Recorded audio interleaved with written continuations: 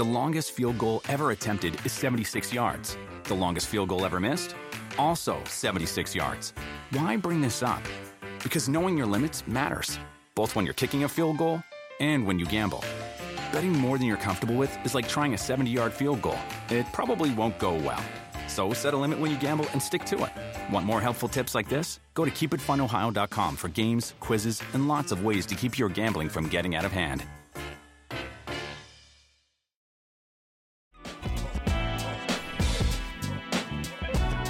Hey man, I got caught up in that last feed item from Burt Breer, who joins us, making his brother from another debut. I've known Burt for a long time, but it's the first time he's been in this space, so I'm excited. I'm excited for many reasons. Burt, as people know that you are one of the top football writers, one of the top football minds in the country and in the world today. It's an international game, but that's great. I'll give you that prop. I'll give you those props. What I'm excited about is that you're a Buckeye. Burt Breer's a Buckeye, and we're going to get some Buckeyes conversation in today. Ohio State grad Burt Breer. It's where I spent the first 22 years of my life. So once you're born a Buckeye, you're a Buckeye for life. You cannot run away from it, nor would you want to, Burt, right? You spent some time in the Buckeye State. You don't want to get away from that. No. And, I mean, and listen, I got a lot of Michigan and Michigan State people in my family, and I went the other way. I was the black sheep, and once that gets in your blood, I mean, it's every Saturday. And I'll tell you what, though, Michael, the great thing about it for me is it's sort of kept me grounded. We can become jaded when we cover this stuff and everything else, and you've covered all the sports, so and you're in those locker rooms, you get to know the people, and it's more like you're kind of rooting for storylines, you're rooting for individual people, and I feel like it's what keeps me grounded. What keeps me being able to relate to the audience is that I got something that I live and die with too. So that's it for me. Tell me about it. Look, I made the move. When I made the move from Ohio, I was working in Akron. It was my first job, the Akron Beacon Journal. It was where I got my first internship and my first job out of college. Yeah. When I left Akron for Boston, I was like, okay, I'll be covering Boston sports. I got to be objective. So I'm not bringing any kind of allegiances with me, but I will be bringing the Buckeyes. I'm just going to let you know the Buckeyes are coming. Everybody else has to stay back in Ohio. You're absolutely right. It's one of those things that you always carry with you, and you root without apology. So we'll talk about the Buckeyes later in the show. This is what I do want to talk to you about, though. The last time I was in Las Vegas, it was just a couple weeks ago. We were there for the NFL draft, and Burt, I came away thinking two things. One, it's not as if Vegas needs anything else to make it crazier. Right. Okay? Vegas doesn't need the help. It's already there. Yeah. But the NFL draft brings another element to Las Vegas that was, you could feel it. It was tangible. And the other thing is, they should really do it in Vegas every year, just as they had Radio City Music Hall for many years, New York, which is great. Big stage, big city. Vegas in the draft just makes so much sense. Stop moving it around. Keep it in Vegas. That was the last time I was in Vegas. Time you know what? I'll go ahead. I'll double down on what you said. Put the Super Bowl every year in New Orleans. Super Bowl every year in New Orleans. Draft every year in Vegas, and we're good. I don't think anybody would argue with that. Some Miami, some LA. Some Miami, maybe. I was feeling LA. New Orleans is a different animal, though. I mean, you could put any big event there. No one will ever complain about a big event being in New Orleans. And I think the league goes way too long between times they have the Super Bowl in New Orleans. No one has to get in a car all week, right? Everything's accessible. Everything's right there. And the biggest thing, it doesn't get overwhelmed by the event. I'm sure it was now, I wasn't in Vegas for the draft, but I'm sure Vegas for the draft felt the same way, where those cities are built for those sorts of things. They can just absorb them. No problem. It doesn't feel like the city's overwhelmed. It doesn't feel like it's too much for anybody because they're built for those sorts of things. So that was the last time I was there. But you were there recently. Tell me about your most recent trip to Vegas. What was going on? Let's start off talking about that because I got so many questions for you. I was actually there about 12 hours ago. I red-eyed back, so if it sounds like I'm trailing off at all, that might be why. But yeah, I mean, it was great. I spent a day with the Raiders out there and with Josh McDaniels, and I think what's fascinating about it, Mike, is that so many people followed him there, and you look, and if you want to know about the belief in a coach, like the way other coaches, the other way scouts feel about a coach, look at the people who followed him, right?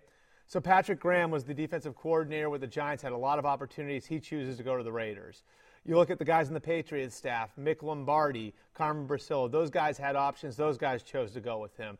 The Patriots' new version of Scott Pioli, Nick Caserio, Dave Ziegler, he goes with him as general manager. And I think when you're in that building, you can kind of feel it's just different there now. And this isn't like – they have a saying there that they use, no eggshells. Like no one is walking around on eggshells. At one point, Josh pointed out to the parking lot, and he said, I come in here at 6 a.m., there are 75 cars in that parking lot. And that's really kind of what their goal is right now. You can't win in games, you can't lose games right now.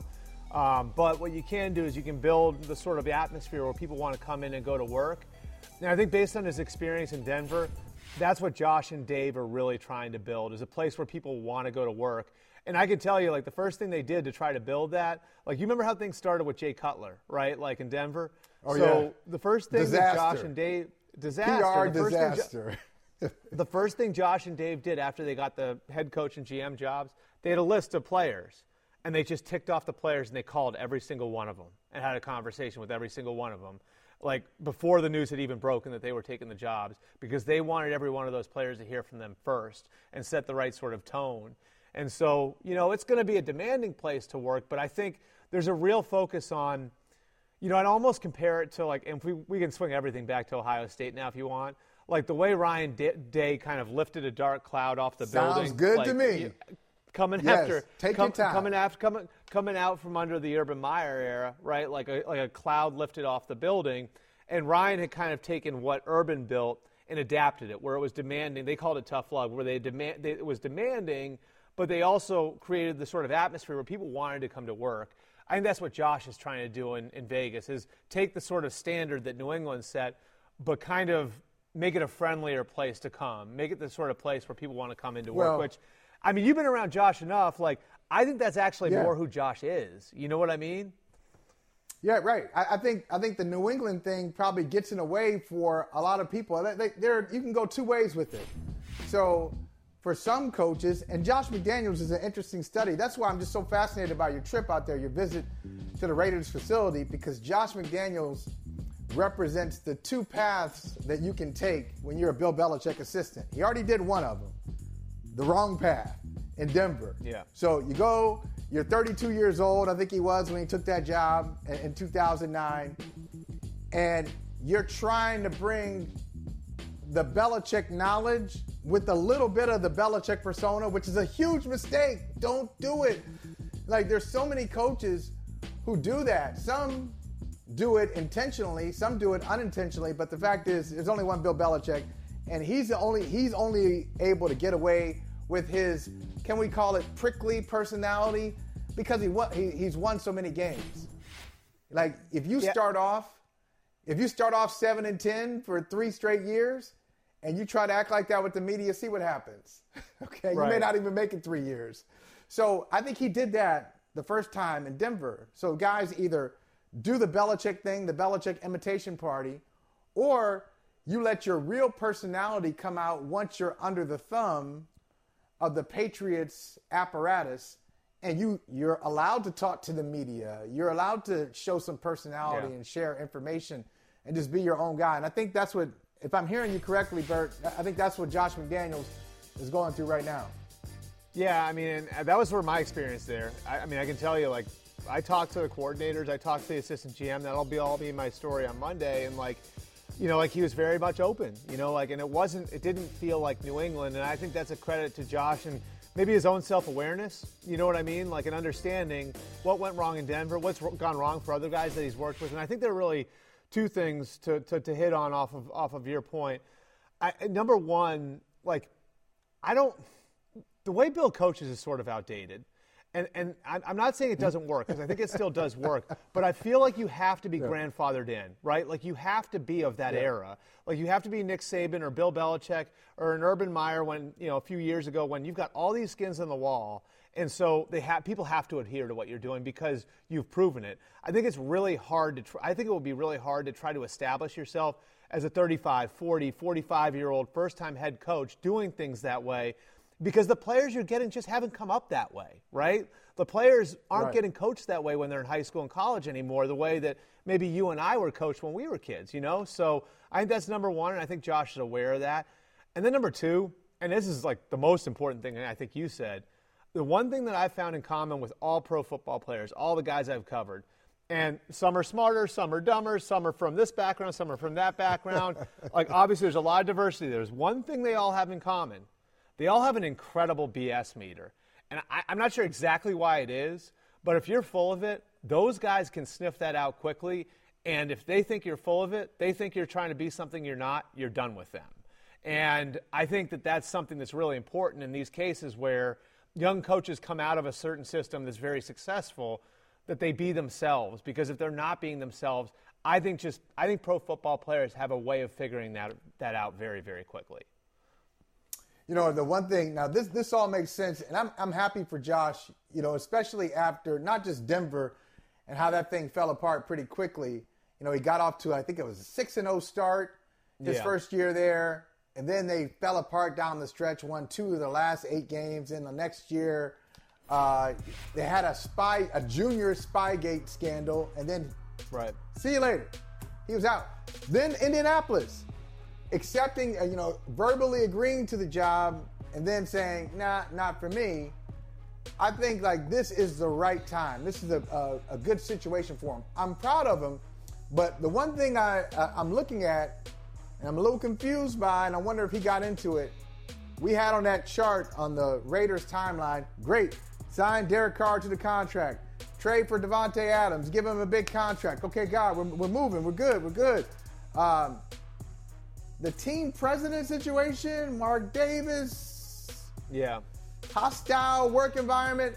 How's he navigate that situation? Because it seems like it's something that predated him. Yeah, and I think that's that's the way he's got to handle it. Like the way the Raiders building set up, and this obviously can vary from team to team, but like the business side's sort of sovereign to the football side. And I think over time, like Josh and Ziegler and those guys are going to try to bring that together. But I do think, early on here, there were a lot of things that were happening going back to July and August that were pre-existing when they came in the building. And so, the move to Vegas and then, the way that things worked over the summer. And I think some of the things that happened between the former team president, Mark Bedane, and then Dan Ventrelli, who was the interim president, there was a lot of, I would say, loyalties on both sides there. And the way that last summer went led to that exodus. And then, I think there were some loyalists to the old team president still in the building. And that's what sort of led to maybe Ventrelli winding up on the outside looking in. Obviously, there's a lot to work through there. And I don't think the football people are that connected to it right now. I think eventually, you want to have a harmonious building, and I would think that Josh and Dave would want to be at least tangentially a part of helping to build that back up. And they've got ways to go on that side of the building, no question. But I don't think the football people have been hit much by it quite yet. You know what? If I had seen you before you made that trip to Vegas and looking at those pictures there of Mark Davis, you can bring those pictures back up of Mark Davis because those are interesting. If I had seen you before you went out there, I would have said, Bert, I'll give you $250 if you just go up to Mark and say, hey, where do you get your haircut? I really like it. I really like what you're doing here. I really think that look good on me? You think that look? It's fast and forward. It'd be a little bit of yeah. Like he's got it like it's a little a kind of staggered there, so it's not a straight line, right? It's staggered. It's a little staggered up there. Yeah. It's staggered. Is that when they got the scissors that are that have the little indents in them, right? So your hair isn't all the same size. So So like they're like, I think they maybe used those scissors in the front there, or maybe he did it himself. So what do you think? Do you think he has somebody, you know what, man? Yeah, I'd say you make me miss having hair. Like I've been okay with being bald, but seeing what you've done with your style here, I kind of miss having that option, Mark. You know, why don't you let me know? Just kind of getting to go whichever way you want to go that day. Yeah, I can see what you're saying. I guess. I mean, but, you know, I don't know. What do you think that's homemade, or do you think that he actually has that professionally done? No, I think somebody does it. And I could be wrong. There's like a little mullet thing. There's a little mullet thing going on there, right? Yeah. I think it's somebody who's afraid of him. I hope this is not true. I think it's somebody afraid of him. They get but it if that done, person's afraid of him, then that must be exactly what he asked for, right? That's what I'm saying. That's my point. That they give him what he's asking for, but they're afraid to say to him, you know what, let's try something different. Hey, you know what? Right. Hey, Mark, just sit back. I'm going to try a little something different. See what you think of it. Because, you know, you might like it. But in all seriousness, let me ask you this. I'll tell you, something else is different about the Raiders. And you tell me just your sense of, I know it's May, it's early, we can't really say who's going to be what when September comes around. Right. But I just think about the AFC. We spent so much time, Bert, talking about the AFC West. All right, you know, the Raiders, you know, making their aggressive moves. The Chiefs were aggressive, taking some chances. Tyreek Hill out of there. The Broncos, we'll talk with Ryan Harris later. They were probably the most aggressive team going after Russell Wilson and that big deal. And then the Chargers. So everybody I hear and everybody I read, they all say the same thing. Oh, the AFC West, all these great teams. Everybody can't be great, though, can they? I mean, and you can't have four of those teams are not going to be 11-6. Well, right, and if you think of like Buffalo and Cincinnati, if their road is a little easier to get to the playoffs than what you're facing out of the AFC West, because remember, the West divisions also play each other.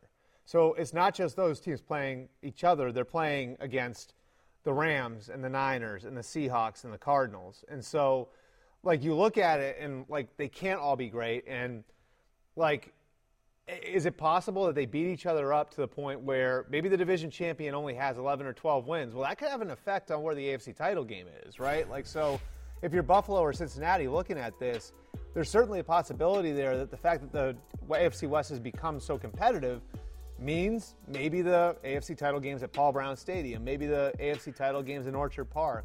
And so I think it's a great point, Mike, in that these teams, you know, all seem to be in this like similar aggressive posture where, you know, the Chiefs obviously have been in the Super Bowl 2 times in the last 3 years, AFC Championship game 4 years in a row.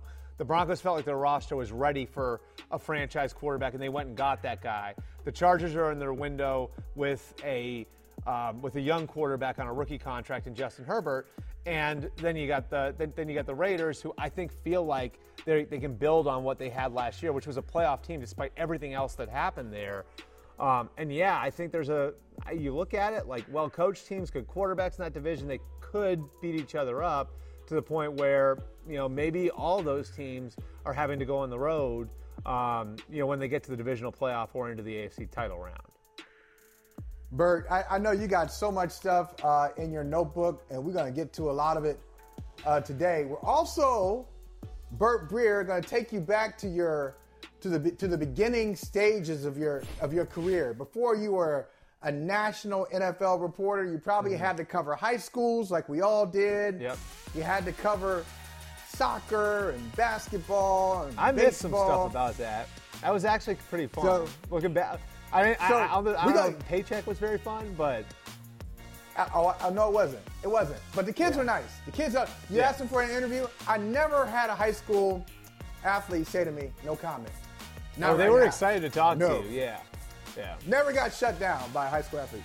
But we're going to allow you to exercise that muscle today, your general sports muscle, your football expertise, and also we'll talk some NBA playoffs too with Vinny Goodwill in about 20 minutes. But when we come back, I do want to ask you about something that I know it confuses you because I'm reading your feed. it confuses you, and I'm floored by it.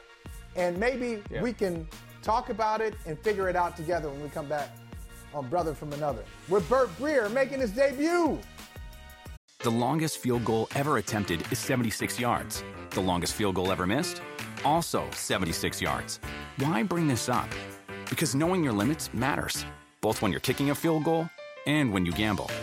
Betting more than you're comfortable with is like trying a 70-yard field goal. It probably won't go well. So set a limit when you gamble and stick to it. Want more helpful tips like this? Go to keepitfunohio.com for games, quizzes, and lots of ways to keep your gambling from getting out of hand.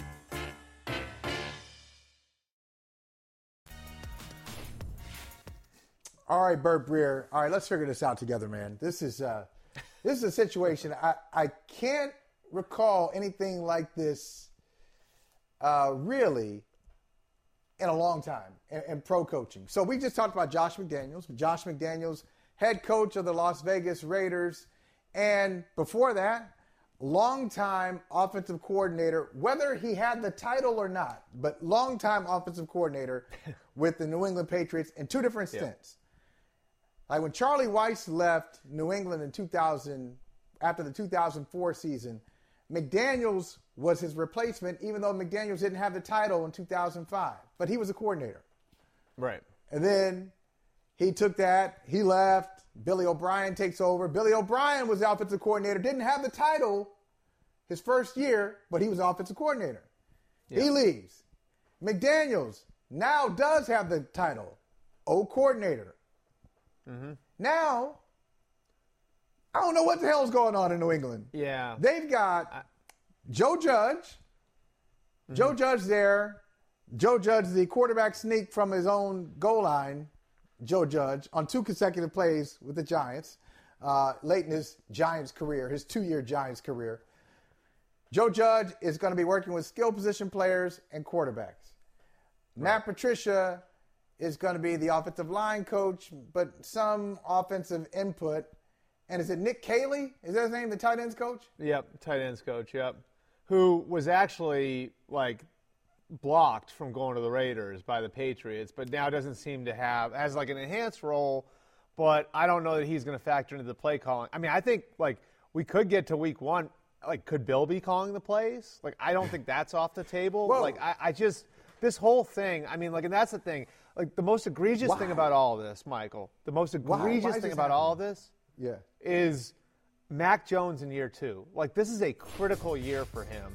And you look at all the offensive staff from last year, right? The guys who built the offense for him and built it up, Josh McDaniels is gone.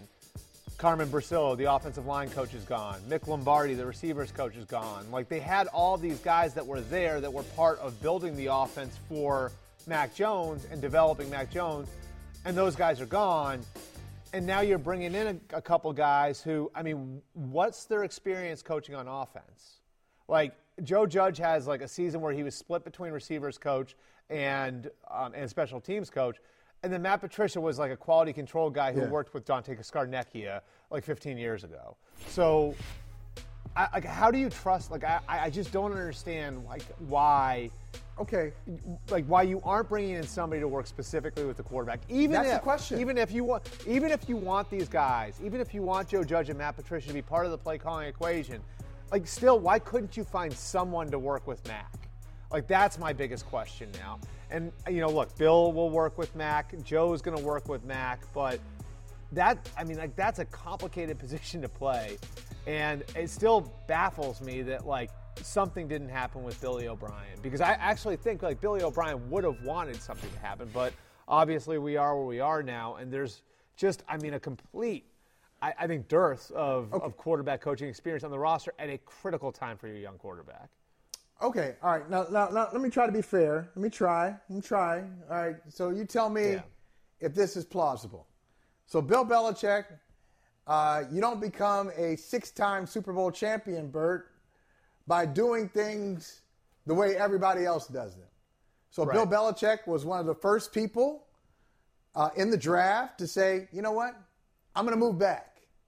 I'm going to move back in the draft. I'm going to get extra picks. You go ahead and move forward. Then everybody else started doing that. Bill Belichick was one of the first people to say, I think we have. I want to have a dominant 2 tight end offense. That he was trying to do that in the 1990s. He was trying to get Kyle. Remember Kyle Brady from Penn State? Yep.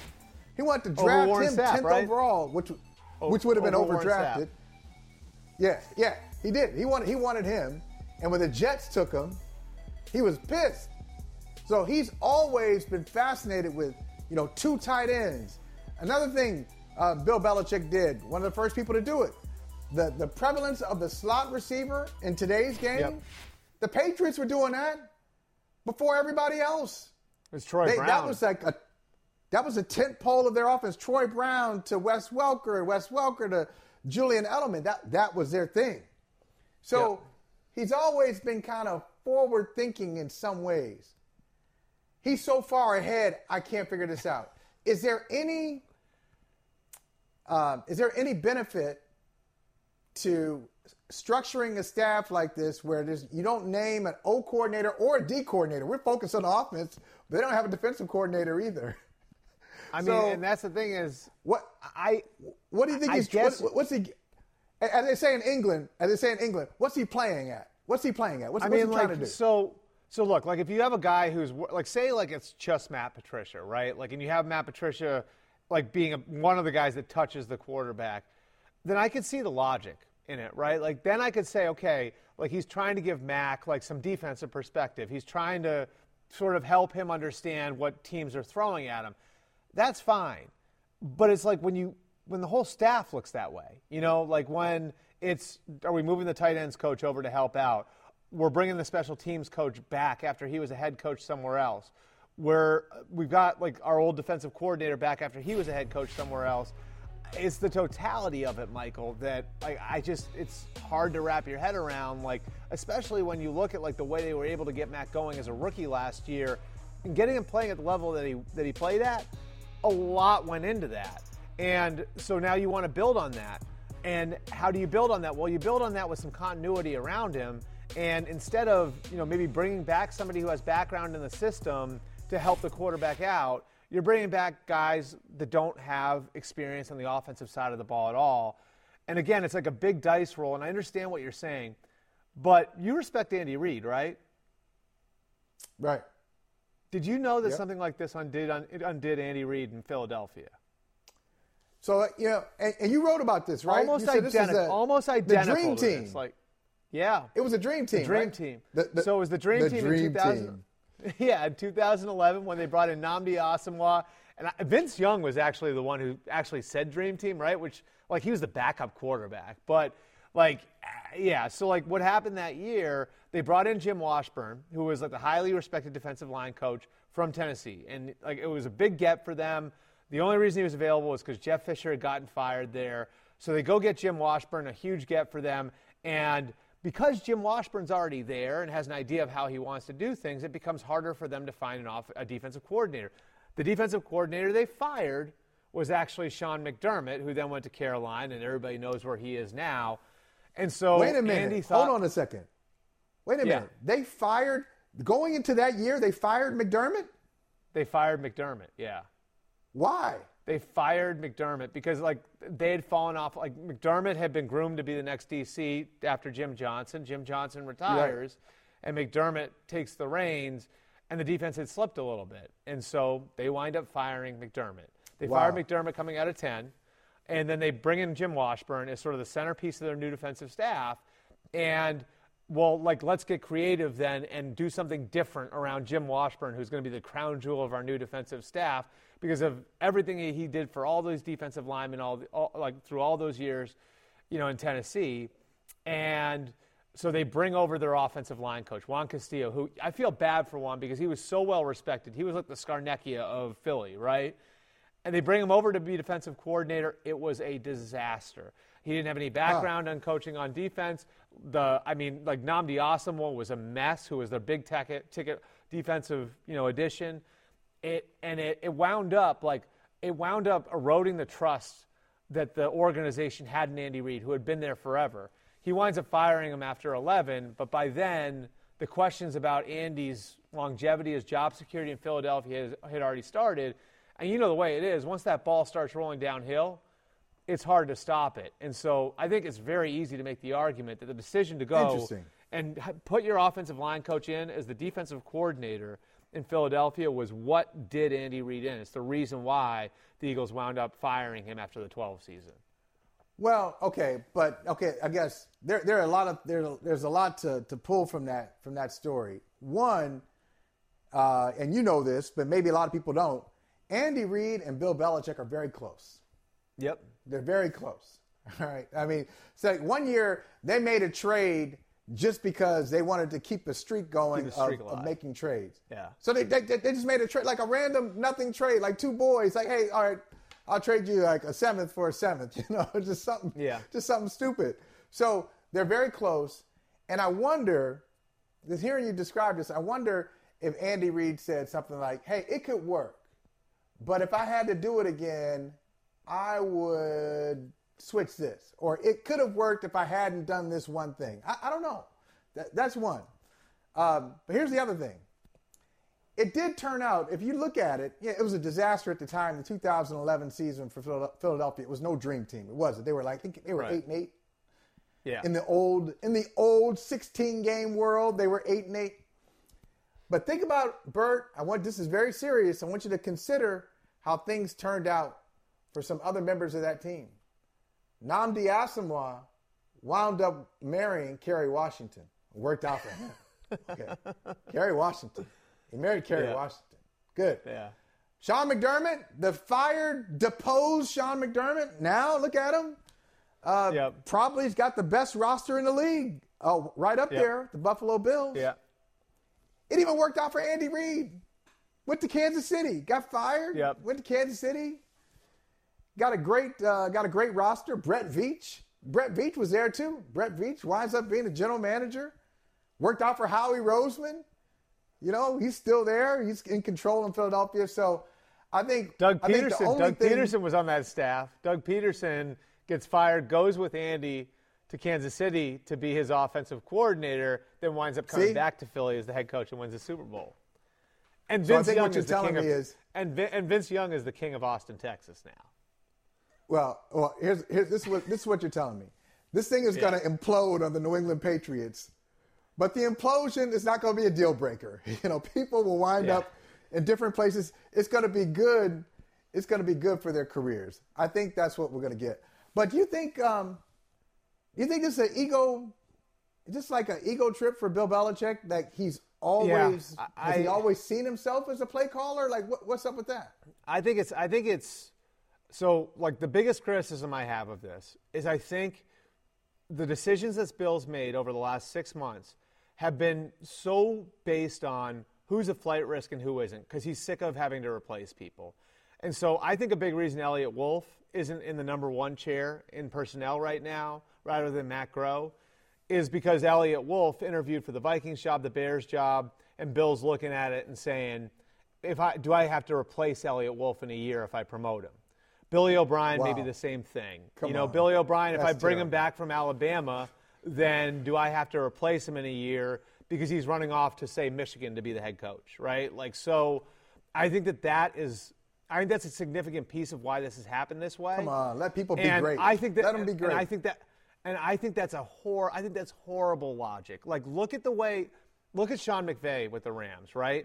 They lose guys every year. There are guys who are only there for a year or two. He doesn't care because he knows, he's going to wind up – people are going to come through there, do a great job for them. That's right. If they get more opportunities, that means things are going great for me.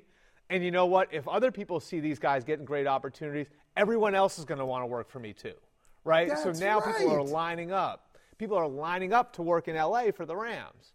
And I just think the logic of it has to be – inside the family, and we can't teach anybody else how to do this. And if they don't come up from the grassroots level, then we're not going to have them here.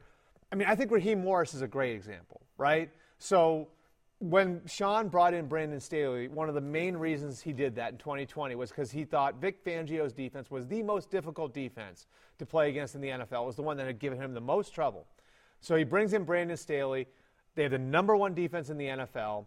Brandon Staley's gone after a year to the Chargers. So Sean goes and pulls on his connections, and he's great friends with Raheem Morris, and he brings Raheem Morris in. But instead of asking Raheem Morris to run the system that he'd run in the past, hey, to make it easier on the players, would you learn Vic Fangio's defense and kind of continue to build on some of the things that we built on before? I know you're a really good defensive coach. This is maybe a chance for you to build up some new muscles, and in the process, we'll be able to interject your ideas into what we're already doing. And look what happened. And now Raheem's probably going to be a head coach in a year, right? And I just think having that sort of system where you've got guys going through and achieving things, and people want to work there. We talked about that with the thing with Josh, right? Like where people know if I come here for a year or two, I could have great opportunities. And you know how you create those great opportunities? By benefiting Sean McVay, right? Like, so yeah. If it doesn't work, those guys are still going to be with you for the wrong reasons. You know what I mean? Like, those guys are still going to be with you because it's not working. And the thing is, look, if it's Bill Belichick, it's Bill Belichick. You're going to have people, you still have players who don't even know about your Giants days. Some players don't even remember the early Patriots days who just look at you and say, I want to play for him. You got coaches who want to be led by him. You're not going to struggle to find people who want to kind of sit at the feet of the genius and say, all right, I'll do it. And he should look forward to that. He's always going to have the top pick. Now, we'll get into this later because I want you to talk some basketball. But I know you're excited to talk hoops after talking football all the time. Yeah. But someone that we both know very well, Mike Felger, always says in Boston talk radio host, always says this is financially driven. Says the Patriots are doing this because they don't want to pay. Now that's somebody else really is bad the reason. bill. They don't want to pay a big-time offensive coordinator. So we'll talk about that stuff later. But, Bert, we got to talk some ball. Conference finals. We got Celtics, Heat. We've got Mavericks, shocking Mavericks, Warriors. Benny Goodwill of Yahoo Sports is going to join us after this. Dive into the start of summer at Whole Foods Market. Check out their Summer Splash event with sales on fresh organic produce, organic strawberries, and a fan-favorite sale on Ben & Jerry's and Talenti. Explore deals on grill-friendly meats like organic air-chilled chicken breast, beef and chicken kebabs, all with no antibiotics ever from our meat department. Plus, grab easy sides from prepared foods and cool off with refreshing drinks. Kick off your summer and shop in store or online at Whole Foods Market today. Pat probably is really going to enjoy this. This is like a throwback series. I mean, if both teams are really on top of their games, this shouldn't be a series where either team is scoring 130 points. Both teams hang their hats on rock-solid team defense and making multiple efforts and being disciplined to schemes. And, so it'll be a lot of plays and things in the margins, and that's what you expect. I mean, really, we're the two best teams in the East most of the season, and it's fitting that we're meeting in the conference finals. You look at a lack of rest or preparation or whatever, but I also look at consistency and kind of some momentum on our side. And, we'll get out there and play, turn the page really quickly, just like we did after we lost Game 5. We had a night to get over it and figure out what we're going to do for 6 and 7, and that's the same thing with this series. Tough, hard-fought series just ended, but have to turn the page and focus on Miami now. And so guys have mentioned that. I think there's a lot of familiarity between the groups, and that should bode well for us. All right, that was Eric Spoelstra, head coach of the Miami Heat, Ime Udoka, head coach of the Celtics. And Benny Goodwill, say hello to Bert Breer. Bert Breer filling in for Mike Smith today. And I got to tell you, Pat Riley, Spoelstra mentions Riley. No, he kind of understated it. Like, yeah, Pat's going to enjoy this. Benny, do you remember when Pat Riley sent out a press release? This is an actual press release on Miami Heat letterhead. He said, Danny Ainge needs to shut the F up. Okay, but he didn't say F. Okay, Danny Ainge needs to shut the F up. He was a whiner when he played, and he's a whiner now. So there is no lack of animosity in this series. That aside, Vinny, who do you got here in Miami, Boston? Doesn't it bring up such good memories? It feels like a warm blanket of rivalry, of hate. You know what I mean? Like, this is the NBA that I kind of grew up loving, even though, you know, my teams and the Boston teams had like this blood feud for so many years. So I know you guys don't sit on the same side of things that I sit on. But for this series, you've got stubborn versus resilient. Now, you can take and apply each definition to each term to both teams because they fit. But I think Miami is going to come out on top here. I wonder if that Milwaukee series took so much out of the Boston Celtics that they don't have it, the emotional capital to rev up against the Miami team that plays like this all the time. And for me, with the Miami Heat, it's a matter of, are they going to shut out Jason Tatum? You look at what they did with Joel Embiid. You look at what they did with James Harden, even though so much of what James Harden did was self-inflicted. You look at what they did with Trae Young. They go after the stars. If you're a star player, high-volume scorer, they're going to send the dogs out after you. It's on you to make the secondary plays, whether it's the Jaylen Browns. I don't think Grant Williams is going to be getting 16 threes in a game again. I wonder if the experience of the Heat, along with them knowing, hey, this may be our one chance to get there with the group that we have, with the age of the players that we have. If you're Boston, you're feeling like you're at the beginning of something. I think there's a desperation with the Miami Heat that might sit in that does not quite exist with the Boston Celtics. Not that they can't afford to lose, but I wonder if Miami's just a little bit more desperate, a little bit more stubborn. And I think that wins this series. No, that's a good point. I wonder, Vinny, if you think Boston could do to Miami what it did to Milwaukee with just kind of frustrating Giannis. Certainly didn't shut down Giannis. He had a historic series, but field goal percentage dropped by about 10.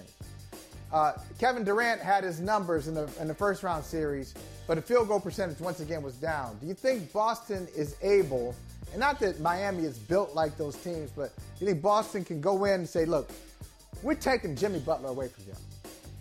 You know, you ain't going to see the same Jimmy Butler. We ain't going to lose to him. So we are going to focus our defensive efforts on Jimmy Butler, and the rest of y'all better step up and be scorers. You think Boston has the ability to do that? I think if you try to do that, you will play right into Miami's hands. Because Jimmy Butler is not the focal point of any level of offense the way that Giannis was, the way that Kevin Durant was. And there's no mental things going on with this team like it was with the Brooklyn Nets. They were just an incomplete, fractured ball club. And they're not missing a Chris Middleton like Milwaukee was in the second round. If Chris Middleton plays in that series is over in 6 games. Let's not get hasty here and crown the Boston Celtics like the new age greatest defense of all time just because Milwaukee was missing their best shot creator. Like, let's not forget that. I know Boston was without a Time Lord and everything else, but shot creation is so very important. You got to see that in that second half of Game 7 where they were really, really missing Chris Middleton. Miami does not have those issues. They're not centered around one player. So, yeah, you can go ahead and focus on Jimmy Butler, and then Tyler Hero can go off and bite you. Or you can focus on Jimmy Butler and Bam Adebayo go off and bite you. They play to the point that, yeah, Jimmy Butler can get 30, but so many guys are built there to get you at least 15 from the Gabe Vincents. And if Kyle Lowry can come back, they are built to be more evenly spread out, and then allowing Jimmy Butler, who's being more of a jump shooter now than he's ever been during a regular season, more of a three-point shooter. You can't pack the paint on him maybe the way that you could on Giannis. Now, he's not the force that Giannis was, inside the paint, but it's not going to be as easy of a strategy, I think, for Boston to play the same strategy on Miami. I think if you do that, you play right into Eric Spoelstra's hands. And Vinny, I would think like part of it too is like how replicable what Boston did in the Milwaukee series is, right? Like it felt like there were a couple of unicorn performances there, whether it was Al Horford earlier in the season, obviously, or in the series, obviously what Grant Williams did in Game 7. I think that'd be part of the concern, right? Like is that you had a couple of games in there where you got bailed out by a certain player having a certain level of game that maybe he won't be able to replicate against the Heat. Not just that, but I think here's my theory on playoff series by and large. The best player in a playoff series can get you one game. He's responsible for getting you one game. Now, whether that's a game 6 or a closeout or whatever, but he's going to give you that. He's going to put you above that line. If that's Jason Tatum, you saw what Jason Tatum did in the game 6, where he scored 46. Can you count on that level of performance if Jimmy Butler is in his face for 45 minutes? That's my issue more so than Al Horford giving you 40, because in game 7, Al Horford, or game 6, Al Horford was just as important defensively, and he scored 2 points. And he was like 1 of 7 from the field, and he grabbed 9 rebounds, and he had some assists. I wouldn't be worried about the scoring part. If I were the Celtics, I'd be worried about, can Jason Tatum replicate that one game in the series where we need him to be the best player on the floor for 48 minutes to lift, like, rising boat lifts all tides. If he's that type of guy, you're worried about him being able to replicate that type of thing. Because one thing I know for sure, Boston is not going to be able to just ISO him and Miami not make an adjustment. They're going to try to make Jaylen Brown or Marcus Smart have a 5 3-point shot game or something like that. So I get your point about, these unicorn games happening. I'd be more worried about them taking away what you do best, which is Jason Tatum having the floor spray and everything. That's what I would be worried about if I was Boston. All right, now, Vinny, you're out in San Francisco for the Western Conference Finals. Mavericks, Warriors. A lot of us saw the Warriors. A lot of us didn't see the Mavericks. Why are the Mavericks there? Well, this is where it gets interesting. And I can't wait to hear what you have to say about this. There are a lot of reasons. A team that won 64 games in the regular season, 8 more than anybody else, more road wins than anybody else in the league. There's a lot of reasons they didn't show up in Game 7. But it's a lot of fun, isn't it, to focus on their point guard. So once again, Chris Paul doesn't get it done in Game 7. So everybody from the person at the barbershop to the person on First Take, I'm talking about you, Pat Bev, to just a random person in the stands says, Chris Paul he ain't got it. Chris Paul's not a winner. How do you assess the series and specifically like the moment for Chris Paul? Okay, I know it's real easy for me to take this victory lap, right? Because I told y'all, Albert, you weren't here. I told Michael Smith and I told Michael Howley that Chris Paul, as great as he is, has fatal flaws. One is him being hurt. The other is him not necessarily coming through in Game 7, because the way that you build a team around an 82-game season with the way that he plays is not necessarily the way that you can build a champion. Like, he's a winner. I think Chris Paul is one of the greatest winners when you look at his body of work. He's not yet a champion. And that's not to say anything against him, but when you build a team around everything that he does well, he controls the game as well as anyone. He does all these textbook point guard things. When you need a player to do more than 16 and 12, when you need a player to take more than 10 shots, taking 10 shots is real cute and real fun for the analytics people to say, hey, sometimes you can take 10 shots and you can control the game as if you took 30. Sometimes you need to take 30 shots because your other guys don't have it. Sometimes you need to take control of the game, wrap your arms around it, even if you're not making 15 or 30 shots, but you need to have a level of force on the game, of unpredictability on the game, that by the time Chris Paul made his first shot the other night, they were down 38 points. The game was over. Ooh. You can't play the same game every game. And this is why, Michael Howley, that I said that there is no discussion about Chris Paul and Isaiah Thomas, the original. There is Magic, there is Isaiah, and then there's everybody else. Yes, I'm going there, Michael Howley. You are right. I am going there. Hey, Bert. What? He's right.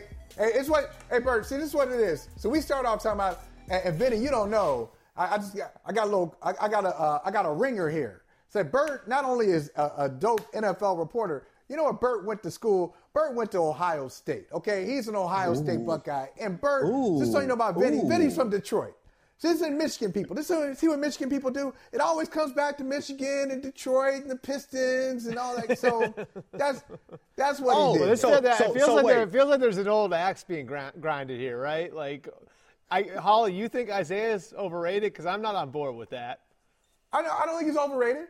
No, he's properly rated. He's underrated.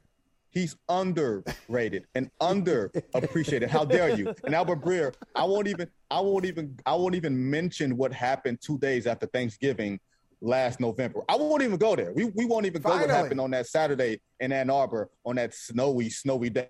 We won't even mention what happened there. The revenge of Michigan. They got one. Finally. They got one. Give it to them. Yeah. New World Order, baby. NWO. We coming back for it. Now, when our quarterback had the flu, it was snowing out. I mean, and I'm not one to make excuses. We'll just see what happens in November. Yeah. We'll see what happens in November. What usually happens? Well, I mean, you guys then what happened when you guys got to the national stage? Couldn't quite measure up, right? So your win over Ohio State, that was their playoff game. Their win over Ohio State was their playoff game. Then they went up against Iowa. Can we go in the Big Ten Conference Championship? Jim Harbaugh was making. Jim Harbaugh. Can we go back to the lecture at hand? Can we go back to the lecture at hand? Jim Harbaugh was making all these comments about third base. Michigan didn't look so good when they got to third base. We did not. We did not look so good. Back to the lecture at hand. The reason that I place Isaiah and Magic above everybody else is because they give the game what the game needs. When you look at the stats can be very sterile and very empty.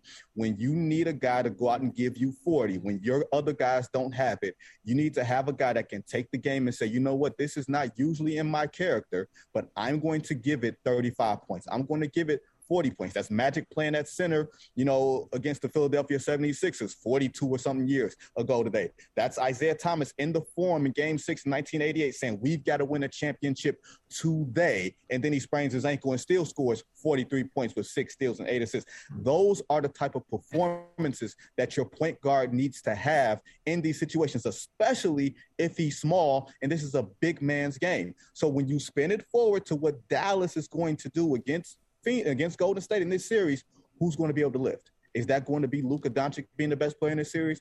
Or is that going to be Stephen Curry breaking a shooting slump that he's been in basically throughout this entire playoff, breaking through, getting open shots? Or is this going to be Luka Doncic doing what LeBron did in 2007, which is unexpectedly romping through the conference on his way to the NBA Finals in year 4? I got one more question, Vinny, on the Suns, because I think they're in such an interesting spot, right? Because obviously Chris Paul's aging, and we'll see how much longer he makes it. DeAndre Ayton's up. What do they do coming off of this? And do you think, in some ways, I know you don't want to overreact because they won 64 games, right?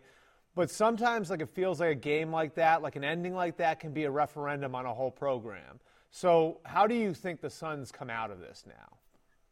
I think when you zoom in all the way out, you're saying, man, we got Chris Paul, and we went from a lottery team that had not a footprint on the NBA landscape to going to the NBA Finals to then winning 64 games. And you say, man, we made more out of this than we ever could have, right?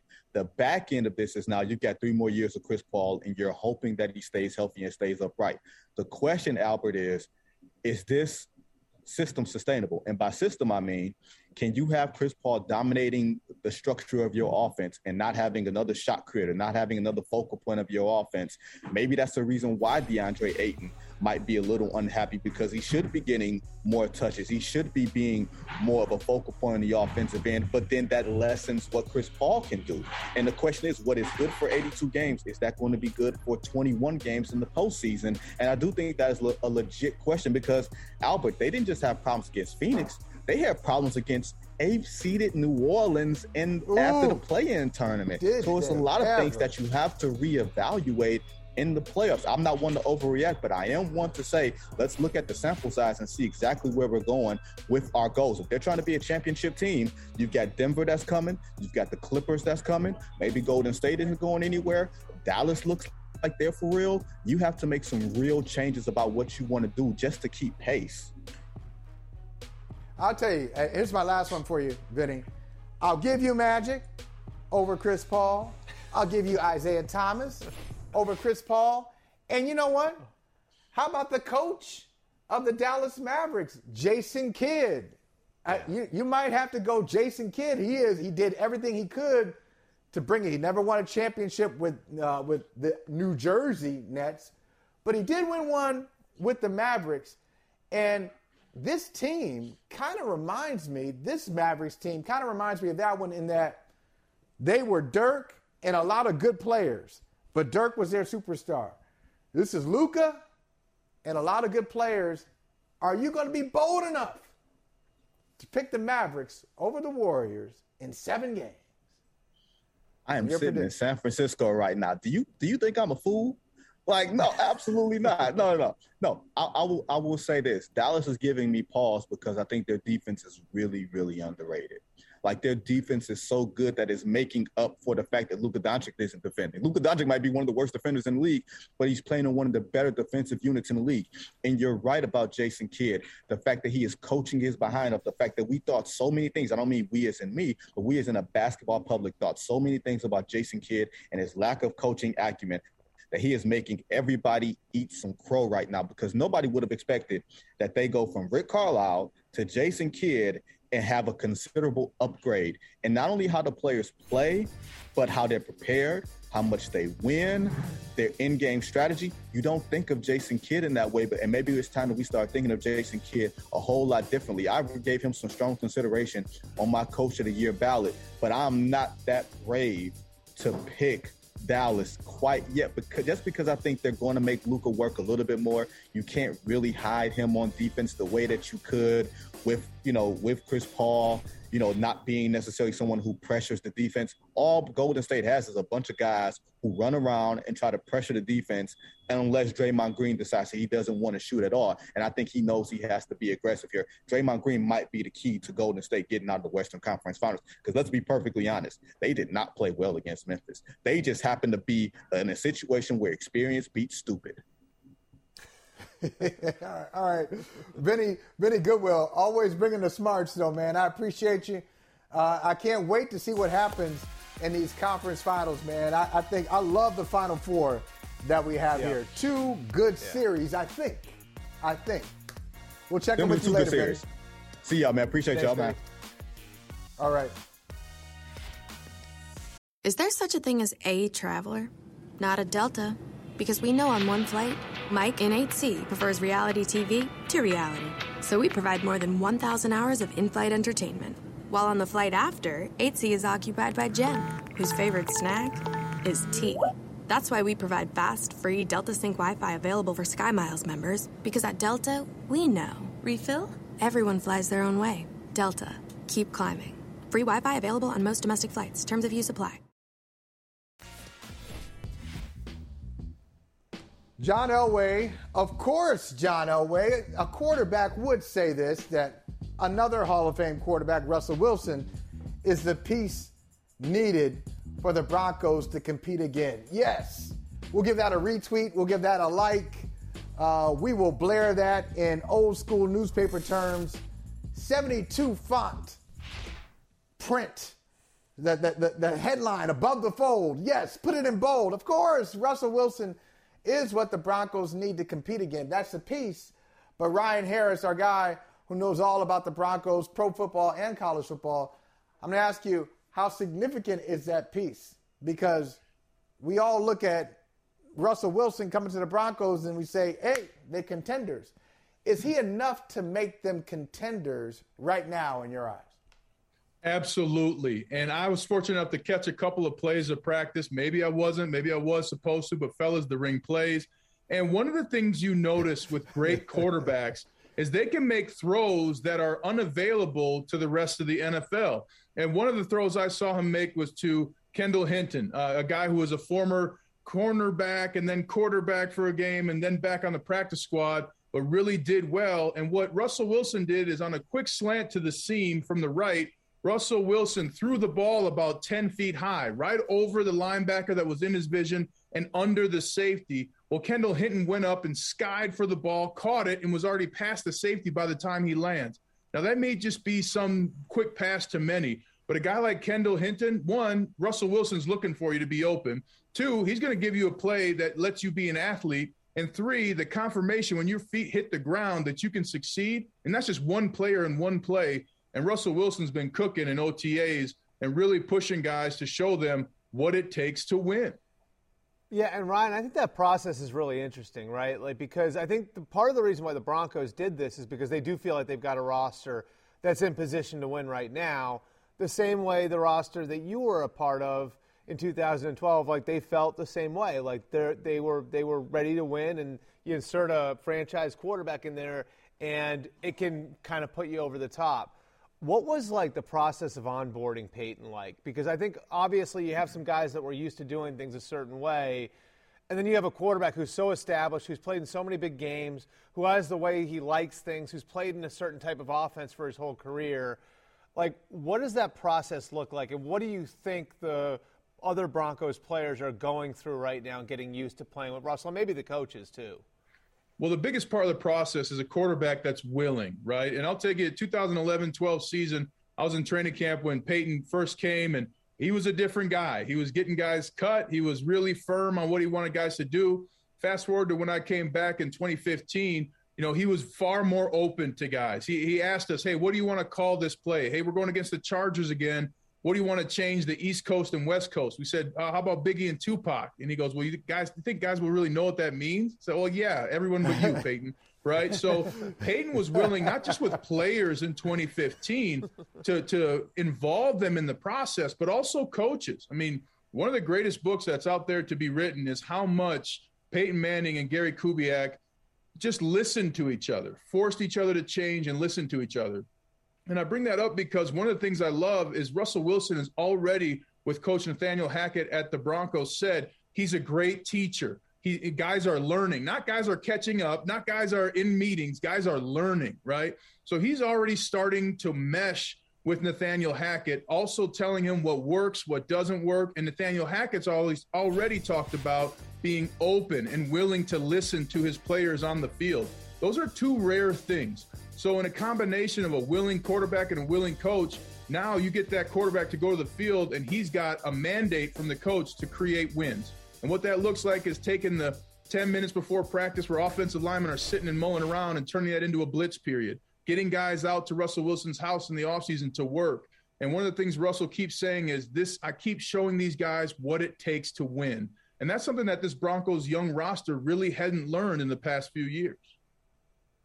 All right, so let's say they're figuring it out. Let's say it that way, Ryan. They're figuring out what Russell Wilson already knows, and that is winning and how to put that into place, not just on game days, but during the week at the facility. And I mentioned this earlier to Bert. The rest of the division, though, is a bear. I mean, you got the Raiders, you got the Chiefs, and you got the Chargers. Those are all good teams. Just how could the Broncos separate themselves? I'm not even talking about the Chiefs yet, because the Chiefs, I think, until you knock them off, I think it's 4 straight years of 12-plus wins. Until you knock them off, you got to give them their respect. But how do you separate yourself from the Raiders? How do you separate yourself from the Chargers? Well, there's going to be two big keys in this schedule for the Broncos. The first 9 weeks, they only have 2 division opponents. That's big. You got to create some kind of schedule lead there. And then you wrap up December 4th on. I mean, you're facing a gauntlet. You've got the Chiefs twice. You've got the Ravens, and then you've got the Chargers, right? So they have to first separate in that first half of the season and then dominate in the second half. But that's another benefit of having Russell Wilson. We were down when I was with Peyton Manning, 14 points in the fourth quarter in Kansas City, and he gets in the huddle and calls 2 plays. And I'm thinking, oh, God, he thinks we can win this game. And we ended up winning it, right? Ben Roethlisberger was the same way when I played with him. Champions like Russell Wilson, high-quality quarterbacks that can make throws that aren't there, they're going to build belief in that first half of the season so that players later on, when the gauntlet gets real, they know they have not only a chance to win, but to make the play to help the team win. And that kind of confidence, that kind of building, that's what they will be able to build around Russell Wilson. The only thing that's going to make a difference will be whether or not they're healthy. And you know what, like, Ryan, I think, like, what happened with Russell is sort of emblematic of, like, what we've seen across the NFL with all the transactions. And I think for years and years and years, we were all trained to think this won't work in football, right? Like, you can't turn over big pieces of your roster at a time. And now we're seeing contenders do it. Like the Chargers, they bring in Khalil Mack and J.C. Jackson. Those guys are going to be major parts of their team. The Broncos, like we've been talking about, bring in Russell Wilson. You see what happens with the Raiders. They bring in Devontae Adams and Chandler Jones. Cincinnati completely blows up their offensive line. Cleveland's got a new quarterback. Miami's bringing in Tyreek Hill.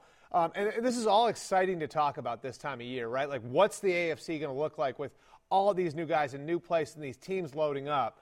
From a player's perspective, do you think any of this backfires? Like, this amount of movement, like I mean, and not just good players, sometimes the best players on teams going from one team to the next. What do you think that's going to look like, when we get to September and October? And maybe do you think there are some more bumps for these teams coming based on the adjustment that maybe some of them are going to have to make?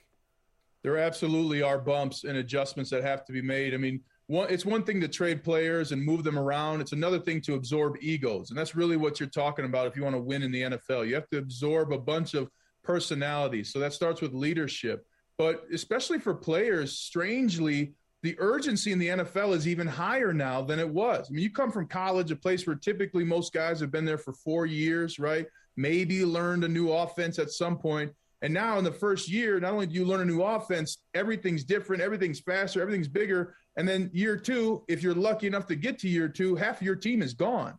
But now even the stalwarts might be gone. So one of the things that does for players that I've talked to already this year is they all want to be healthy. And they all want to minimize mistakes. I mean, these are things that guys are talking about in the offseason that I haven't heard, whether I was in the NFL or now being a broadcaster. So the urgency has skyrocketed in the NFL because of all the moving pieces, big names and small names. How does that affect you psychologically as a player? Sorry, Michael, but I'm interested. No, go ahead. Psychologically, how does that how could that affect some of these players?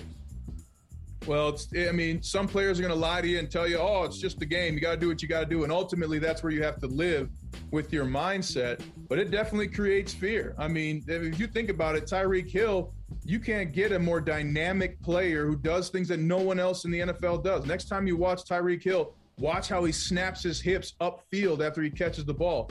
And you might be gone, and hopefully he wanted to go to Miami, but you don't always control that, right? I mean, we saw Baltimore let some players go and trade Hollywood Brown because they don't want to take hostages, as they say. So it's definitely more unsettling for players, especially mentally, and older veterans who are saying, man, how can I believe or sign a deal someplace when I know that even if you're going to the Browns, for example, Baker Mayfield might be gone? Is Deshaun Watson going to get suspended? I mean, there's so many questions. It really forces players to focus on what they can control and bring their health and their best to their roster. You mentioned Baltimore. I want to bring up Baltimore because I can't wait to get your reaction about one of the acquisitions Baltimore got on draft day. I'm sitting there, I'm like, wait a minute. Do not let Kyle Hamilton wind up with the Baltimore Ravens at number 14. This is insane. So it always Kyle happens, Hamilton, Michael, too. Yeah, and they just know how to freak it. A player like that always falls into the Ravens' lap. Yeah, always. Somebody slides, great player slides. We all say the player shouldn't be sliding, but nobody stops the slide until the Ravens do it. That's how they got their MVP quarterback. So just a couple things. One, what was your reaction when you saw that happening, Ryan? And two, what do you think about the fit of Hamilton with the Ravens? Well, my reaction was multiple teams, including the Vikings and the Lions, are stupid for not drafting Kyle Hamilton. And I get it. Maybe he didn't run a fast 40, but you know who else didn't? Chris Carter, Larry Fitzgerald, right? I mean, come on. You put on the film, and there's no one like Kyle Hamilton. And so I was amazed at how many teams passed on him because of a 40 time. But then you talk about the fit, Michael. My goodness. I mean, I've played the Ravens. They live in cover one. And that safety who's going to scrub away any mistakes. They call that the eraser position. That's where they live. You just gave Harbaugh carte blanche for the next 4 years to run every single blitz he can imagine and dream of. I mean, Kyle Hamilton has the speed to cover both seams. If they're bringing a zero blitz, he has the coverage ability with the ball in the air to cover a deep route, to let corners take chances underneath when there is some pressure that puts everybody else in man. Kyle Hamilton had a fantastic spot, and they'll be playing the Steelers twice a year. The Steelers' number one threat on offense, Notre Dame wide receiver Chase Claypool. And I promise you, Kyle Hamilton gives no bones about giving his old teammates some tough love in that secondary. Yeah, I think Kyle Hamilton's fascinating, guys. Because one thing that you consistently heard about him is that you're going to have to be creative with him, and that maybe you can't leave him in one spot. And I know what you're talking about here is him playing post safety a little bit more, Ryan. But one thing that sort of came up was you're going to get the most out of him if you use him creatively. Sort of the same way the Chargers used Derwin James, where they move him around a lot. I think that's a big part of it, right? Like going to Baltimore, not only are they going to play him in that role, high, like you're talking about, but they're also going to be creative enough to use him in different ways. Well, and that's the biggest thing fans are missing about the game of football now. The game has changed in that quarterbacks understand coverage a lot more than they ever have. So what does that mean? A player like Kyle Hamilton can come down, press a guy on a receiver, and still play man as a corner. He can play a tight end at his 6'5" height. He can do many, many things that help your defense while confusing quarterbacks. So the biggest thing about using this free and post safety that's changed in today's game is it really changes the coverage read for pre-snap and post-snap for quarterbacks. And especially with the experience of Harbaugh in Baltimore, having Kyle Hamilton is going to make it a lot easier for them. But that's something that a lot of defenses are going to. Can I get a safety that can also sometimes play corner, that can press man that tight end on the line of scrimmage to create? Is that a fourth linebacker, a third linebacker? Now the line's talking, the ball snapped, everyone's confused. So make no mistake, this is a big reaction to the quality of quarterback play that we see now in the NFL. Hey Ryan, is Notre Dame going to cover on Labor Day weekend in Columbus? Just make sure you got little troughs for the tears that show up under there when Notre Dame comes out. I'm going to tell you guys right now, you're getting ready to hear a name, Junior Kali Halamaka. They got a linebacker at Notre Dame, an early enrollee. You're going to learn his name, but Smith and Jigba, man, what a receiver. I tried to talk Al Golden already out of bringing a safety blitz because you cannot leave the back end open against Ohio State offensively. But what a kickoff game for college football and for two great programs that produce fantastic players. They don't play enough. I know that. I love it. I mean, we win every time, but no. Yeah, that's true. That's true.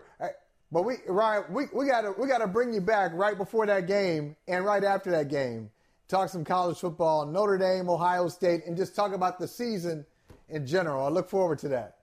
I'll have the face paint, the body paint. It's going to be awesome, Michael. I can't wait. Right, thanks, Ryan. Ryan Harris, always a pleasure, man. You made us better. You made us smarter. Appreciate you. Thank you. Appreciate you. Is there such a thing as a traveler? Not a Delta. Because we know on one flight, Mike in 8C prefers reality TV to reality. So we provide more than 1,000 hours of in-flight entertainment. While on the flight after, 8C is occupied by Jen, whose favorite snack is tea. That's why we provide fast, free Delta Sync Wi-Fi available for SkyMiles members. Because at Delta, we know. Refill? Everyone flies their own way. Delta. Keep climbing. Free Wi-Fi available on most domestic flights. Terms of use apply. Bert, I got to tell you, I love how obnoxious we've been today with the Ohio State thing. Anytime we get an opportunity to take a shot. That was an easy one, though. That was neat. The minute I saw the gold helmet behind Ryan, that was pretty easy. And it's funny because it's almost put me in danger. I remember, and I was just having fun with it, but you gotta know who to joke around with and when to joke around. Now we all remember what happened when Ohio State played the U in a national championship game. Mm-hmm. I'd say, as an Ohio State fan, I'd say thank you. Thank you for that very late, very, very, very, very late pass interference call. As a matter of fact, Bert, it was so late, I remember watching that play and saying, damn, we just lost a national championship. I got up, I went to like get something to drink, and then I see a flag. I see flags on the field. Yeah. I'm like, okay, well, cool. I'll take it. But look, if you did your homework, like you should have before this, like if you did your homework, you would see there was actually a missed call on the play before, where one of the Ohio State receivers got dragged down in the end zone. And so I'm going to give you your comeback now. Whenever anybody brings that up to you, there was a missed call. There was a missed call the play before that I think would have given us the ball on the 1 yard line. I won't take that though. I can't say it's a missed call because there are missed calls all the time in games. You always miss calls, but you can't look at a call. You can't blow one. Like if you're right on top of it and throw a flag when the flag shouldn't have been thrown. But that being said, I enjoyed it. I had a great time that night. They won the national championship. Right. And so the Patriots, a couple years later, they draft one of the players from that game. That would be Vince Wilfork. Right. So Vince Wilfork, and I was doing Boston radio at the time, and one of our weekly guests was Vince Wilfork. And I may have mentioned it to him a couple of times. I tell you, one time I thought he was going to rip my head off. He was pissed. He was like he had a switch too. Yeah, he had a switch where if you said the wrong thing to him, it looked like he was ready to go. And he's a nice guy. He's a really nice guy, but he was just I was like, okay, I will not bring this up anymore with Vince Wilfork, national championship loss. But this is what I do want to know. I want to know from you. I saw this last week. I said, wow, that was really nice. What a nice comment from Peter King, our friend Peter King. He's Uncle Peter in our house. Peter King wrote in Football Morning in America, he wrote that you, Burt Breer, really had an artful mock draft season, and that you nailed a couple, and he was praising you in his Football Morning in America column. One, what'd you think? Getting the props that, and two, what was your approach? Tell me your mock draft approach. Yeah, well, everybody who knows me knows I love Peter, and I appreciate that coming from him. It means a lot. He handed the torch to me with the column that I do now, and I'm forever indebted to him. And Michael, he is he's as good a person as anyone in our business. So thank you, Peter. I'll say it right here. Thank you, Peter. I always say I approach my mock with my ears, not my eyes, and I know some people try to go out there and say, well, this player should go in front of that player. For me, it's really about making phone calls. And, I know a lot of people say, teams aren't going to tell you the truth. Well, part of the jobs of these teams is to figure out what the other teams are thinking and to figure out what the other teams are doing.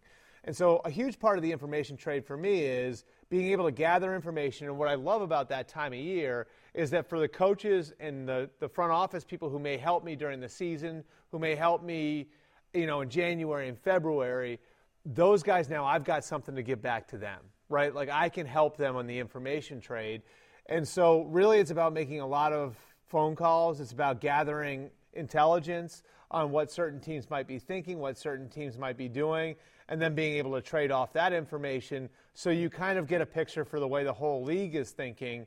And you put together the mock, and, you're going to mess some things up. I always say to people, one thing I don't want to have a player 3 rounds too early. I don't want to have a 4th rounder in the first round. And so for me, it's important to try to get the players in the right ranges. And then you hear things about, this team's interested in this guy, this team's interested in that guy. For example, one thing I heard pretty strongly the week and a half leading up to the draft, the Panthers aren't going to take a quarterback at 6. The only way they take a quarterback in the first round is if they trade down. So it's going to be a tackle if one of the 3 tackles falls there. All 3 tackles wound up falling to them. So, there's just stuff like that you pick up along the way, because the job of these teams isn't just to get ready for the draft. It's also to know what the other teams are doing. And a lot of times where I can build up my information isn't like some team telling me exactly what they're going to do. It doesn't work that way. They wouldn't do that. It's more so another team figuring out what that team's going to do, gathering information on that team, and then I'm able to access that information that way. It's amazing. It really is. You talk about Peter King and how he handed the torch to you, and you ran with it. We both used to work at the Boston Globe at different times, but we both have the Boston Globe on our resume, and here it is. Here it is from Peter King. Congrats on your terrific mock, particularly the direct hits on Zion Johnson at 17 and Quay Walker at 22. That's some great picking. You never told me you had fortune-telling capabilities. Seriously, dude. Great job, writes Peter King. I like it. All right, so we both have the Boston Globe on our resume. And, one of the pioneers when it comes to, football commentary and football reporting was Will McDonough. Right. So Will McDonough used to do a mock draft, and I remember saying to Bill Belichick one time, I said, man, can you believe that, how accurate McDonough's mock draft is? He goes, yeah, it's easy. I said, really? So he basically, of course, Bill Belichick would say, oh, it's easy. So Bill Belichick sits down and he enjoys it. He's like, oh, I'll tell you how it works. And he pretty much said what you just said. He said, look, this is what you do. All you got to do is you call the first team, the team with the first pick. All right, who are you going to take? And they tell you who they're going to take. I'm like, okay, that's very presumptuous. They're going to tell me who they're going to take. Hey, they tell you who they're going to take. Then you call the second team. And you say, if this guy's off the board, who are you going to take? They tell you. And you work your way down the line. And you make some phone calls. I'm like, okay, yeah, maybe for you, Bill.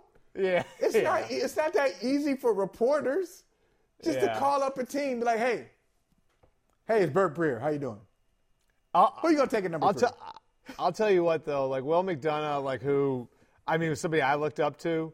Like, that was part of, like, when I was a kid, I loved the draft, right? Like, and that was always part of that Saturday morning because you remember, like, and I sort of missed that, don't you? Like, where you'd sit down, it would start at, like, noon on Saturday, and it's probably, like, one of the first nice, sunny Saturdays out, right? And you're sitting inside the whole day, and you get the first 3 rounds back to back to back right there on the first day. And, like, part of my routine every year was going down the driveway, getting the Globe as early as it got there, and pulling out Willie's mock draft. He was incredible at it. And, like, his connections, both of us know this, were legendary. Yeah, and I love the draft, too. This is, Bert, true story, this is how I knew my girlfriend at the time was going to be my wife. Okay, this is how I knew. So my wife has been dancing since she was like 4 or 5 years old, maybe even earlier. Right. You know, ballet, like really, really, and still dances to this day, still dances. So she's like, hey, I want you to go to a dance show with me. Okay, fine. Alvin Ailey dance troupe.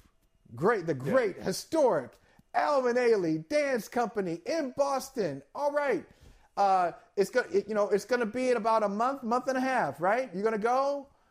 Yeah. It was on draft day. Okay, it was on draft day.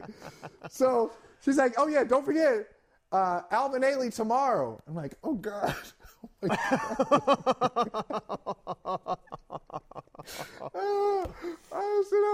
Okay, all right. I said, I can't go in there. I can't look at my phone. I can't. But I went anyway. That's how much I loved her. I went to a dance show. The 2006 What year was draft. that? Do you remember? 2006. That was Mario Williams, Reggie Bush, right? Yeah, Mario Williams, Reggie Bush. Patriots drafted Lawrence Maroney. I remember it. And the next year we got married. It was like, okay, we got to get married. We got to get married because we can't do this again. I'll tell you what, like my wife is so sick of the draft because she's like, you're having the same phone call over and over and over again.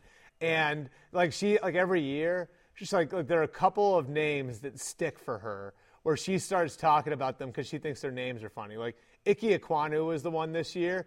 She was like Friday night before the draft, she comes over to me. She's like, or Wednesday night before the draft starts on Thursday, obviously. She comes over to me. She goes, so where's Icky going to go? I'm like, you're asking me where. Like, I think there are probably football fans out there who don't know who Ike Ekwonu is, right? Like NFL fans who probably didn't really know who Ike Ekwonu is till a couple months ago. Here's my wife coming up to me the night before the draft and asking me where he's going to go. All right, what did you tell her? You said, oh, yeah, I think Carolina. I told her, I might have said Jets, actually. I think that's where I mocked him to. I think I mocked him to the Jets. I think. Or no. Houston, which I should have. I should have had Stingley there. Like, and I just didn't have. I knew they liked him. I didn't have the stomach to put him at 3. I said maybe they trade up and get him, but I have the stomach to put him at 3. See, and it's interesting because we're having this conversation as media guys, and most of the time, athletes can't relate to it. But now, Bert, I got to get your take on this. We've got athletes who are coming over, and the most famous one, Tom Brady. Brady getting a huge deal. Who knows? The numbers have been disputed, but we know it's a significant commitment from Fox to Tom Brady. Yeah. And as soon as he retires, he's going to be their number one guy. Their number one analyst, replacing Troy Aikman, essentially. So Tom Brady, analyst. Drew Brees left the analyst game Well, I don't know if Drew Brees and NBC probably going their separate ways, and Sean Payton jumping into the studio. And I look at this, and I think it's great. Like, the money doesn't bother me at all. Like, I'm always saying to people, get as much money as you can. I don't care what industry you're in. If you're well paid, I'm happy for you. I'm not going to hate on it. I'm not going to question it. Go ahead and get that money. I do wonder, though, if and I'm not saying this because I love journalism so much, and this is what I've always wanted to do. I wonder if the executives making the decisions and the players and coaches who are taking these jobs, I just wonder if they realize the art to it. Yeah. And the work involved. I mean, it is a lot of work. There are people, and Bert, trust me, I've never wanted to be a play-by-play guy. That was never a dream of mine. Never. Always wanted to be a writer. Never wanted to do play-by-play. Never wanted to do color commentary. So this is not me saying that should be me. But there are people who, even though they played at a high level like Brady, coached at a high level like Sean Payton, it takes a lot of study and it takes a lot of technique to get that thing right. And I wonder if they're all about it.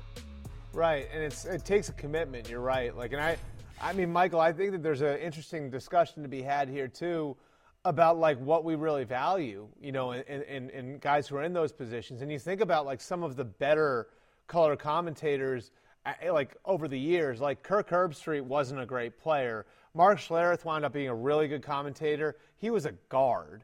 And you wonder if guys like that are going to get those sorts of opportunities now, you know, like to be in that sort of elevated role, or is this all just about star power? Sometimes the biggest stars aren't the best at this, you know? And, that's right. And my question with Brady is he so image conscious? Does he measure every word to a degree where he won't let it rip in the sort of way that you need to let it rip, right? And can he be relatable enough? This is a really interesting thing. I got a common friend with Tony Romo, who I've known forever, and we were talking about Brady, you know, a couple of weeks ago, and I said to him, I'm like, you know, I think one of the things that's one of Romo's biggest strengths that people never talk about is just how normal he comes off. He looks like a normal guy. He talks like a normal guy. Like, you can envision yourself having a beer with him, and I think that there's real power to that, right? Can Brady come off that relatable? You know, like, I don't know. And part of it, and I thought it was an interesting point, this conversation I was having, this guy came back to me. He said, yeah, you know, Tony's still that guy from Burlington, Wisconsin. He still goes on a trip, on a vacation every summer with his high school friends. Like, he works at being relatable because, like, he still kind of is true to his roots. And I sort of wonder if somebody like Brady, who's been living a completely different life than anybody, like anybody but the 1% of the 1%, forever and ever, can have that sort of quality in the booth. I don't know. What do you think? Yeah, but you know what? He probably. I'm going to say no. I'm going to say he can't. He does it. He does it on social media, but then you got a social media team, so that could be your team just kind of scripting things out for you and saying, "Hey, do this," and I think it'll come off very well. But I'm not sure that's what's required to be good at the job. So Romo is that. I agree with you. Tony Romo is relatable. Is Aikman? Nah. I wouldn't say that. Probably not. Troy Aikman, he is very good though. There's substance to what he's bringing. He is like there's some meat. There's not a lot of fluff to Troy Aikman. Whereas Romo can do both. He can give you the silly stuff, and he can get into his little play calling bag and do that. And Chris Collinsworth is a good example of what you talked about, where he's probably in between, say, Schlereth and somebody like Romo or Aikman. Right? He played in Super Bowls, but he wasn't the number one reason this team got to Super Bowls. He played on Pro Bowl team. He was a Pro Bowler, but not like he didn't make 7 of them. So, but I think what stood out to me about Collinsworth, and this was long before he got to NBC, in the role he's in now, Collinsworth, one, was fearless. He had a lot of enemies. But he'd be like, hey, that's not good. This guy sucks. Yeah. Or you know what? He should have had that. You got to catch that ball, or you got to make that block. And so he's got credibility. He was a borderline star player, but he had the grind too. He really worked at being a good broadcaster. And I think like your point there about grinding is important, because I think there's a psychology to this too, where it's like, when I was at NFL Network, I can remember there were ex-players that worked their asses off, but they felt like there was this glass ceiling and that you needed to have a yellow jacket to be on the Sunday show, right? Like they called them the Yellow Jackets. Kurt Warner, Marshall Faulk, Deion Sanders, Warren Sapp, like the guys that were on the big show on Sunday were all Hall of Famers, right? I just wonder now where we're not making some of the Hall of Famers go through the process. Like even Troy Aikman had to go through a little bit of a process, right? If you just place somebody in that role, are they going to do the work? Like Collinsworth had to do the work to get there. That's right. Like if he doesn't do the work, like he's getting thrown out on a rail, and the network that employs him isn't thinking twice about it, right? Like whereas now you're bringing in guys fresh off the field because and mostly because it worked with Romo, and thinking to yourself, okay, like we'll just put him in the number one chair, and because he's a great player and because he's smart, he'll figure it out.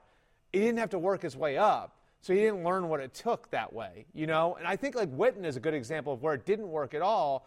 And I think anybody who was around Jason would tell you, like, he's smart, he's a good guy, he was a really good player. It just didn't work. And maybe part of it I think that's the norm. Right. That's the norm. Right. That's the norm, Bert. That you throw a guy, like his first assignment was like Monday Night Football. Excuse me? So you think we talk about Monday Night Football, and it's an iconic franchise, and you want to talk about Howard Cosell and Don Meredith and Gifford and all those guys. You think it just happened for them? You threw them into the booth and it was magic? No. You can't say the franchise is iconic and then think you can just grab somebody who's never done it before and expect them to be great. You should expect the struggle. So to bring it back for Tom Brady, do I think he'll be good at it? Eventually. Yeah. Will he be good in year one? Likely not. Just like Drew Brees wasn't good in year one. Nobody should be shocked by that. It's an upset if they're good in year one. If they're great in year one, that's the surprise. I mean, there's a reason why most TV people have to start in Des Moines, right? Because you can make your mistakes in Des Moines. You know what I mean? Like you can kind of stub your toe a bunch and learn from it, and it won't affect you later on. Like this isn't Des Moines. Like the equivalent of that is being on like the team that's broadcasting, Jets Dolphins in December, right? Like, and then you work your way up from there. Like Kevin Burkhardt. Like that's the way he worked his way up, right? Like worked on Mets broadcast, worked his way up through the NFL system, and eventually he became the number one guy, right? Worked on the Fan for a while. Yeah, right. You thrust a guy into that number one role right away, and it doesn't look exactly the way it looks. It magnifies everything, and that's why I think a lot of times guys that aren't ready for it that get pushed into these roles, you push them into that role, and then it's like it feels like they're falling off of a cliff. And they're like, I don't want to do this at all anymore. So they don't go back and go on to the number 3 team. They just get out of it altogether. I mean, Kirk Herbstreit's a good example. I brought that up before. I can remember seeing his first college football broadcast. He was doing sidelines at a Hawaii game. Wow. Yeah. Well, so to bring it full Brady circle. ain't going to Hawaii for work, huh? Yeah. Well, listen, Bert. Of course, Kirk Herbstreit is good at it. Where'd he go? All right, listen. Hey, I do want to get something. We had a little fun with that, but I want to get your take on what is the most serious topic, off-season topic in the NFL, and it's been a serious topic for a year now. I want to get your take on that when we come back to the show. Is there such a thing as a traveler? Not a Delta. Because we know on one flight, Mike in 8C prefers reality TV to reality. So we provide more than 1,000 hours of in-flight entertainment. While on the flight after, 8C is occupied by Jen, whose favorite snack is tea. That's why we provide fast, free Delta Sync Wi-Fi available for SkyMiles members. Because at Delta, we know. Refill? Everyone flies their own way. Delta. Keep climbing. Free Wi-Fi available on most domestic flights. Terms of use apply. Hey, Burt Breer, about 10 minutes left in the show. I got to get your take. I'd be remiss if I didn't get your insight on this topic, Deshaun Watson. Obviously, the Browns went all in on Deshaun Watson. Not only traded capital for him, but spent a lot of capital, fully guaranteeing his contract. And I wonder, Burt, if they did this for a player who may be suspended very soon, if not in the 2022 season, could be 2023. What do you think is going on with Watson, and by extension, because if something's happening with Watson, corresponding move from a football standpoint is Baker Mayfield. What do you think is going on here? Well, I don't think that they're completely related. Like, I think if the Browns had a suitor for Baker Mayfield, they would trade him now and go forward with the possibility that Jacoby Brissett has to play games for them. They filled out their quarterback depth chart now with both Brissett and Josh Dobbs behind Deshaun Watson, as if Baker Mayfield's not going to be in the roster. So I think that that's sort of separate. That's going to be more about how much money they're willing to eat, and whether or not they can find a suitor, and what happens a couple other places in the league over the next few weeks with how quarterback situations shake out. I think that the Deshaun Watson suspension situation feels like, the very least, it should come to a head over the next 6 weeks or so. The NFL is in Texas this week to meet with Deshaun Watson. Generally, the way these investigations go, that's the last piece of it when you're talking to the player. And that means that they've probably talked to as many of the 22 women that are accusing him as would be willing to talk. And they're wrapping up their investigation. That does not mean there's going to be a ruling, though. It's possible the league decides that they're going to preempt the legal process. What's happened more often than not over the last few years, because the NFL did get themselves in trouble preempting the legal process a few times in the past. Over the last 5 years or so, the NFL has at least preferred to wait for full legal resolution. And what you want to pay attention to here in the calendar is July 1st. There's been an agreement in the courtroom now that if there isn't a resolution on the 22 cases on July 1st, they'll essentially press pause on the case until after the season. And if we get to that point, then the NFL has got to make the decision, do we suspend him now, not knowing what the future is going to hold when it comes to the rest of the legal situation, and go forward making sure that we take him off the field at the beginning of the year, or do we wait until there's full legal resolution and maybe make this decision in 2023? I think it's unpredictable because of the scope of the case. Like, I think if this was a less high-profile case, less serious charges, the NFL would probably wait until 2023 to do something. I think because of the profile of the case, it could go either way. And, you wrote something interesting. You said the NFL no longer wants to be in the business of being judge, jury, and executioner on these cases. Do you think that's the right approach? Because I know a lot of us were critical of the NFL for looking at these situations and kind of judging the seriousness, and this is where they fall into trouble. Yeah. You'd have a domestic violence situation, and it was almost like, okay, that's 2 games.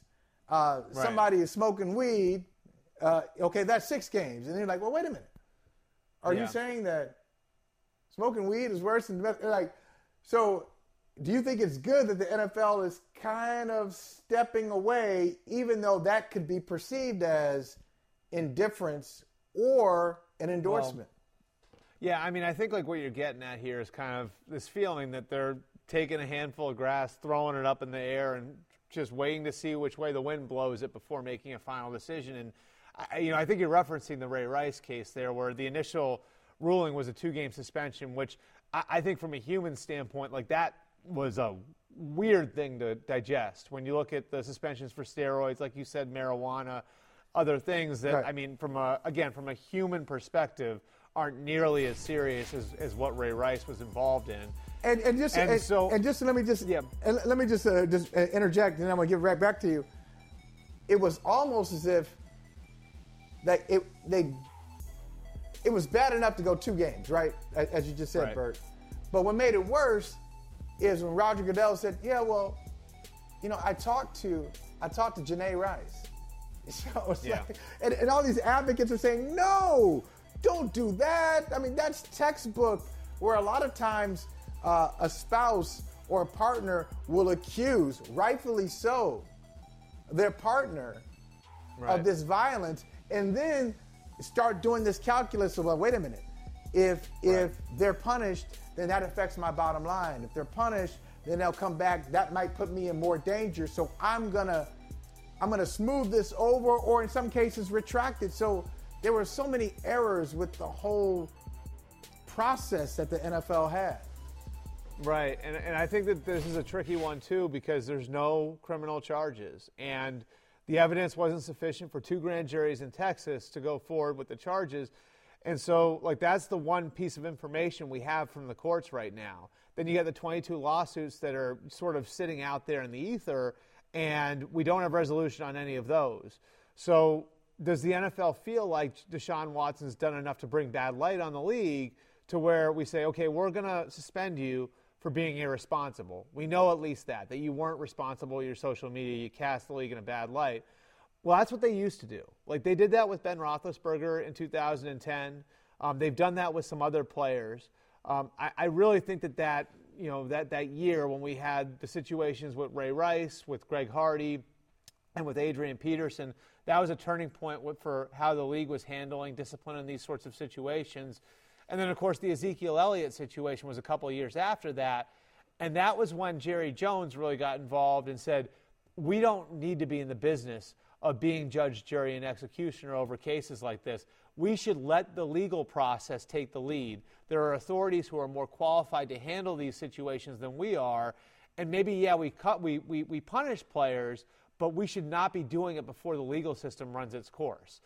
And so in this case, the criminal process has run its course, which is why the NFL feels comfortable now talking to the women and talking to Deshaun. They didn't want to interfere with the criminal investigation.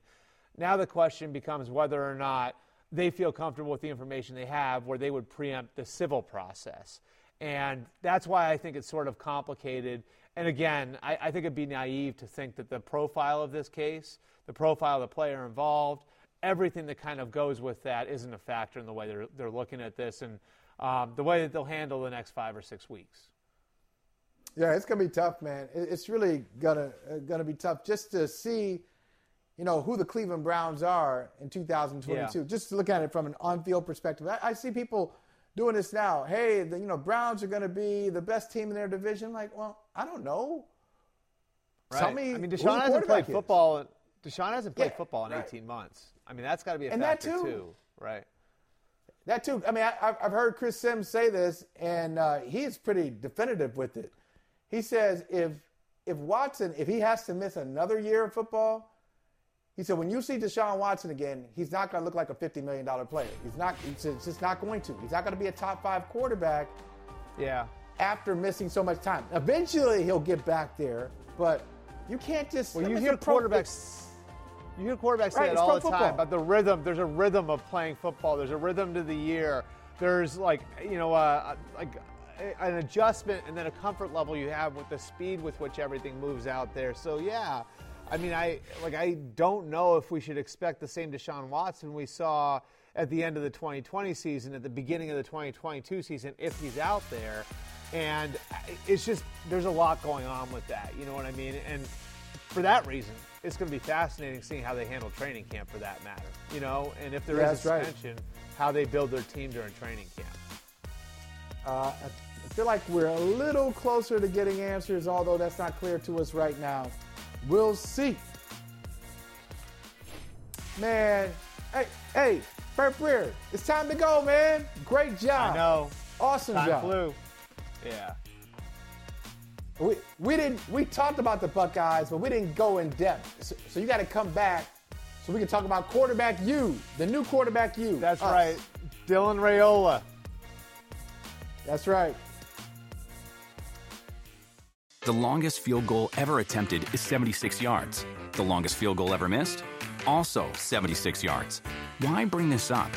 Because knowing your limits matters, both when you're kicking a field goal and when you gamble.